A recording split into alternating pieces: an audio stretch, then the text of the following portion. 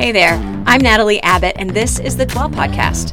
At Dwell, we help you memorize one Bible verse every month. On our weekly podcast, we talk about what our verse means, how it's challenging us, and about how the God of the universe wants to connect with us in our daily lives.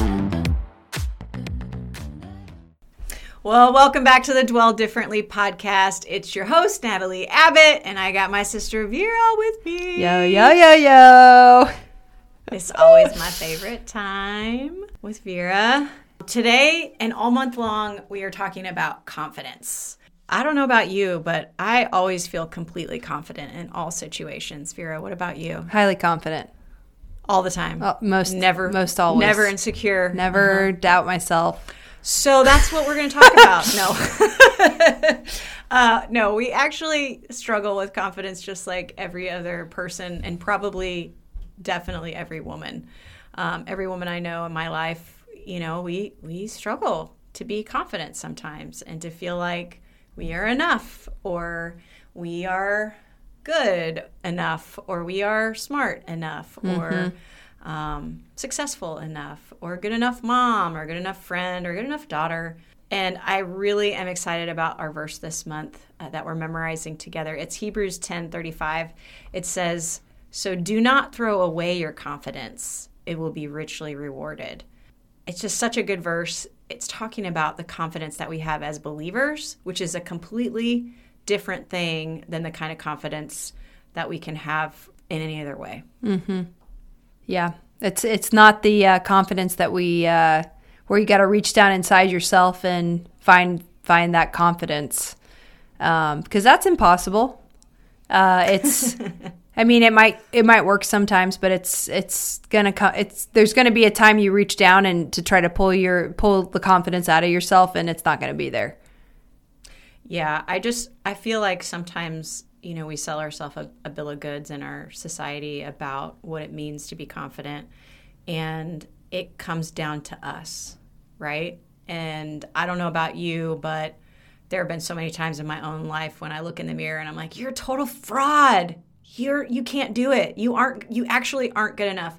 And I feel like that's where the gospel meets us. That's where the good news meets us, that our confidence doesn't have to be in ourselves. Our confidence can be in Christ and in his goodness and in his being enough and in his righteousness and in his victory or success, in his status and his title, not in our own merit. So I am really excited about talking about this verse. Just to start us off, though, I want to talk about where the verse comes from, the confidence that we're talking about. So it's in Hebrews, and we don't know who wrote Hebrews, but the author of Hebrews says in verse 19, "Therefore, brothers and sisters, since we have confidence to enter the most holy place by the blood of Jesus, by a new and living way opened for us through the curtain, that is his body, since we have a great high priest, Jesus, over the house of God, let us draw near to God with a sincere heart and with full assurance that faith brings." And it keeps on going about how God has made a way for us through Jesus, that is where our confidence lies. And so it says in verse 23, "Let us hold unswervingly to the hope we profess, for he who promised is faithful." So we have this confidence not based on ourselves, and the promise is given by someone who is completely faithful. So we can be unswerving in our confidence, in the hope that we have, which is Jesus. And so the reason that he's giving this is in the middle of all of this stuff that the church is going through at the time. They're persevering through a trial. So that's our context. And I think it's beautiful because when we need confidence is exactly then. It's when we're going through a trial. So Vera, my first question for you, when you're thinking about this confidence that we have in Christ, how have you seen the confidence that you have in Christ be challenged through a trial? Well, I'm thinking about times that I have lacked confidence through a trial, and it's because the confidence was in myself. I was trying to rely on myself. Okay. Yeah. I won't be good. I won't be good enough. I think that's a big one for me. So like, I struggle with performance. Like, I want to give my very best all of the time, always winning, always 110%. And so I struggle when I am relying on myself to do that and I come up short. I think that God's going to treat me the way that I see myself. I think he's going to be like, well, that's not quite good enough, Vera. And it's just not true. It's just not true. And not because I can do anything, but because of Jesus. And I've really seen this. It's really been hitting home for me because right now I'm doing Tara Lee Cobble's Bible recap. And, you spend the first chunk of the year walking through Genesis, Exodus, Leviticus, and you're reading all of these requirements and all of these sacrifices and all of these rules that you have to follow, and how often the people are coming up short and having to sacrifice, and they're not good enough. They cannot uphold the law, period. I think about them, and I put myself in their shoes, and I would have been going to the altar constantly and trying to bring a new sacrifice. And I think about that and what it would have been like to be these first Christians and to hear this good news. Hey, this dude Jesus was the dude. Like, he came and he filled. He was the dude. He was the dude. He filled all the requirements. Vera, he was perfect for you. He was 110%, So when I think about that, when I rest in my confidence is in Jesus and what he has done and the sacrifice that he was for me, then I just go up to things in a totally different attitude.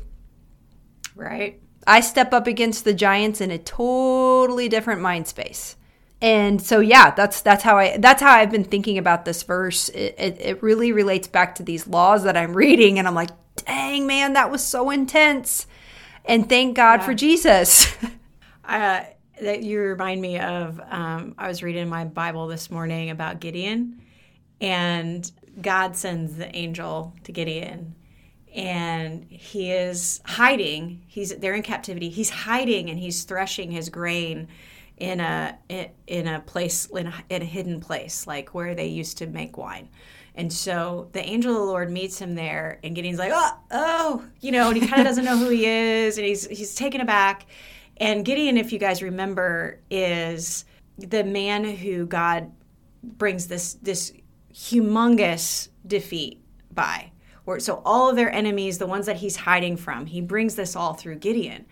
And when the angel of the Lord comes to him, he says, mighty warrior or valiant warrior. That's what he calls him. And you know what Gideon says? He says, I am the weakest. Our tribe is the weakest, and I am the youngest. And I just feel like that is who our God is. He is the God who comes to you when you're like, I don't even know, it's too big for me, and I'm hiding from my problems, right? And I'm trying to get away. And he says to you, you are a valiant warrior. And then he says that I'm going to do this thing through you. I am going to bring victory through you, who are the least and the weakest, because I'm the one that's going to do that. And so I feel like when we look at a verse like this, we're talking about not having confidence in our own self. And it's okay for us to look at ourselves and be like, I am the weakest and the least, right? That's actually true of us, right? There are so many things that I feel like God has done in my life, so many victories that he has given me, or things that he continues to do that I'm like, and I know it wasn't me. And even like to prove his point with Gideon, he has like 32,000 soldiers that are going to fight with him. And God's like, it's too many. So then he says to everybody that's afraid, you guys can go home. 22,000 leave. So 22,000 people are also afraid, and they're like out. And then you got 10,000 more. And then God does this weird thing where he's like, I want you to have them go drink out of the stream.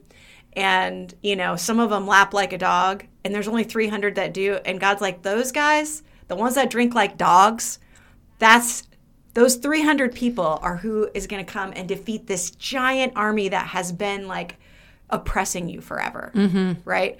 Just to prove the point that it's not your strength, but mine. Just to keep you from having a big head about it. Yes. You know? Yes. And so I look at these calls that we have in the Bible to be confident, right? And I think when we take it out of our context of where it is, like if we were to take this verse out of its context, it would be so easy to say, so do not throw away your confidence. Like, ooh, that's mine. I own that. I should be confident, right? It will be richly rewarded. But the reality is, if you look at it in the context, your confidence isn't in you. Your confidence is like title for Jesus, right? I look at that image of Jesus and it's like, your confidence written over the top of him. That's my confidence. And when that is where my confidence is, I am richly rewarded because I know that strength, that righteousness, everything I need for the battle has already been given to me in Jesus. He is my confidence. I love that. It's so true. And I have felt that way, just like you said. I've felt that way before where it's like I'm up against something. I'm like, there's no stinking way. There's no way. Yeah. And the Lord always delivers. Yeah. I mean, like, I feel like right now I have a situation in my own life that I'm like, I find myself regularly just like, I can't do this. I know I can't do this. It is too hard.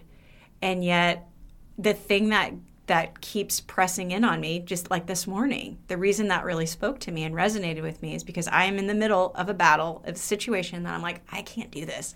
And yet God keeps pressing in on me and saying, mighty warrior, I call you this. This is what I'm naming over you. This is what I'm speaking over you. Not because you should be confident in your own strength, but because you can be confident in me. Yes. So, and I think everybody needs to hear that. Like, I need to be reminded of that. Like, I'm in this verse right now. I believe it. It's true to me, but I need to be reminded, like, that's how God, he has equipped me. I am a mighty warrior for anything he puts in my path. Yeah. Yeah. So, Vera, I have a question for you. What are you most likely to put your confidence in besides Christ? Like, because we all, like, every day we wake up backwards, I feel like. I wake up and everything is reverse order of what it is, hopefully, when I went to bed the night before, right? It's like I wake up every morning and I'm a complete and total non-Christian. I don't actually believe any of the things that I really believe because I have, like, I forget them every morning. You got to remind yourself.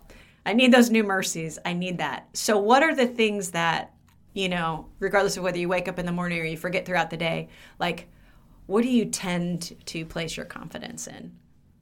That's a great question. I think I place it sometimes in my spouse for him to, for Matt to be everything I need. I think I also sometimes can place it in my own abilities. And I'm, again, like just relying on my own skill and what am I going to do in this situation? Because it'll serve me to a certain point, you know?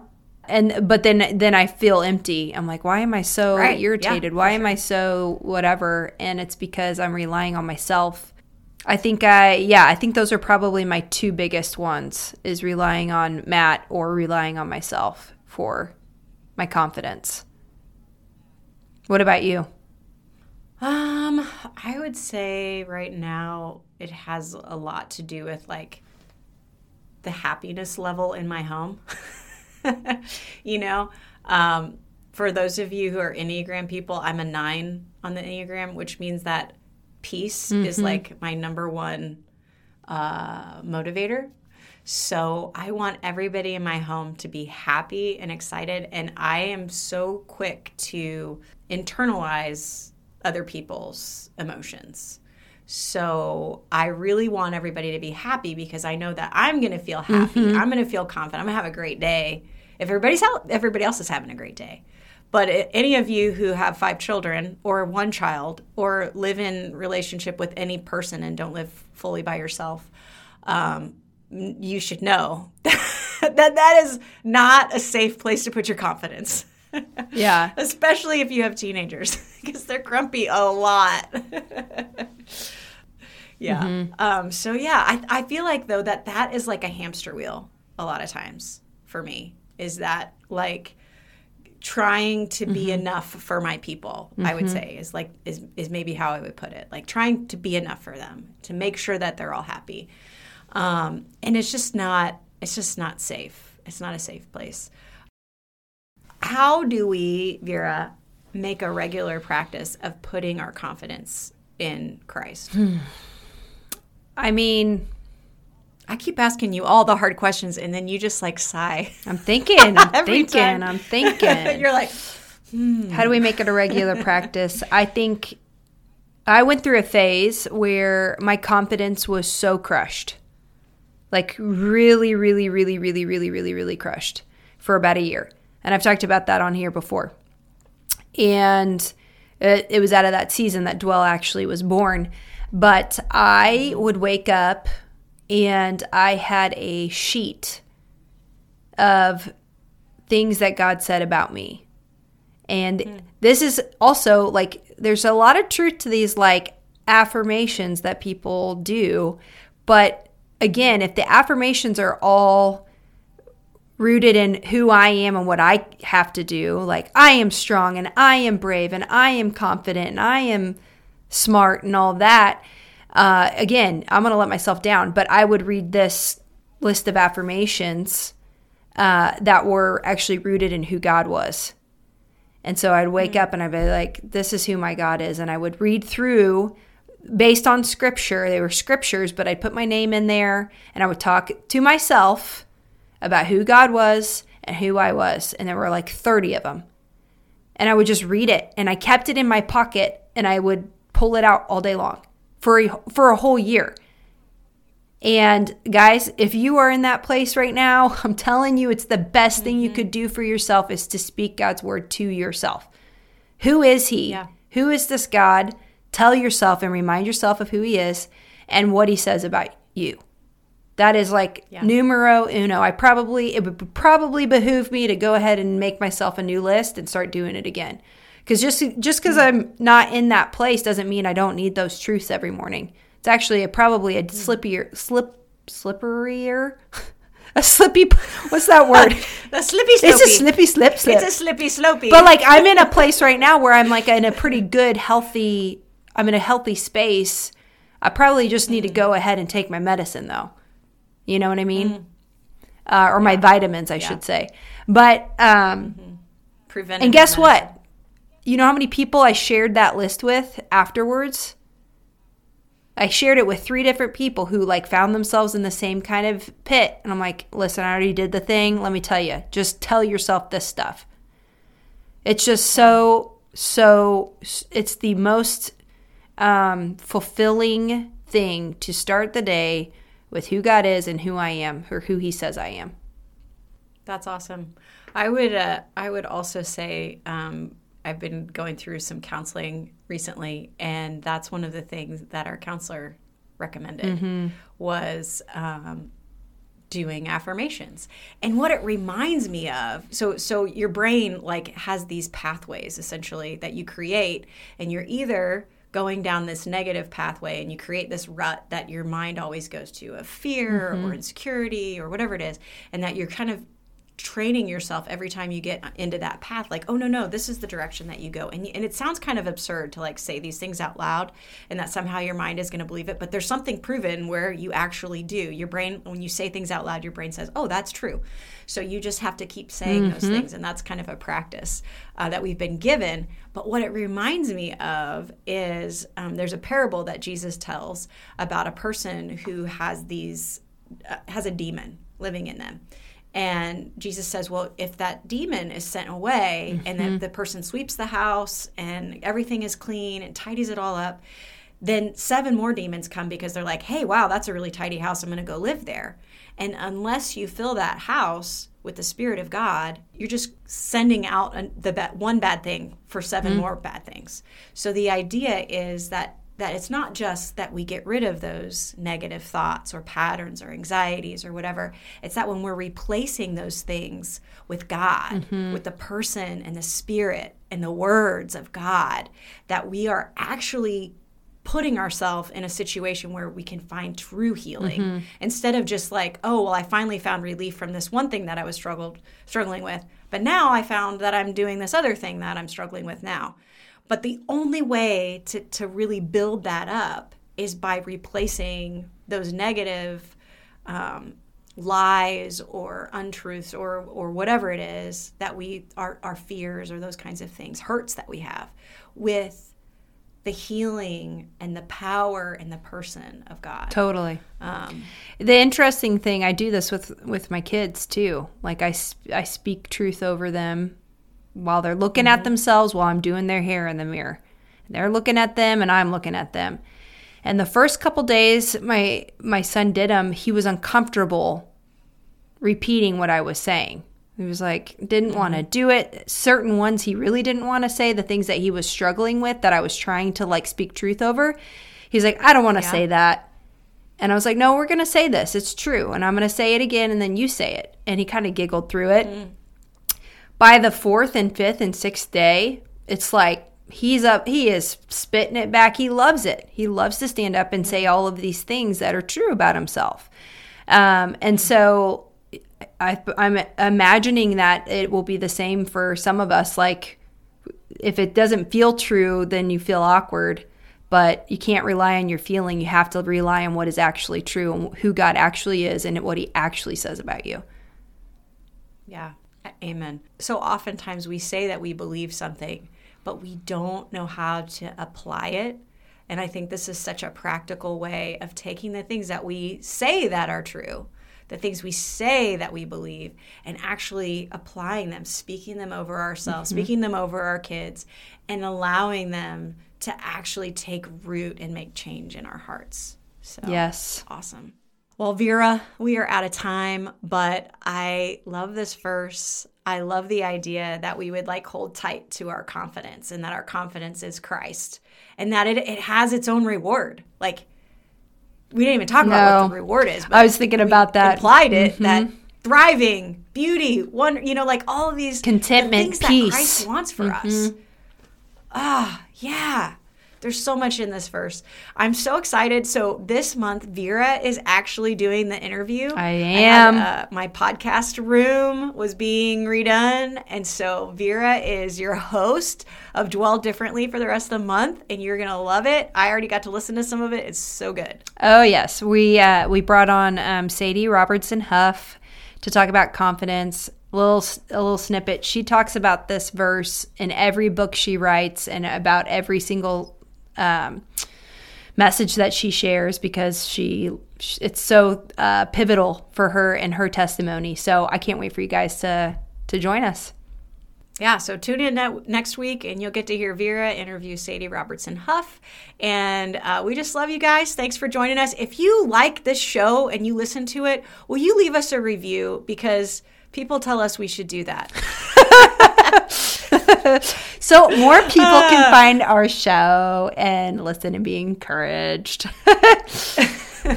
Awesome. Well, thanks for joining me again today, Vera. I love you so much. Love you more.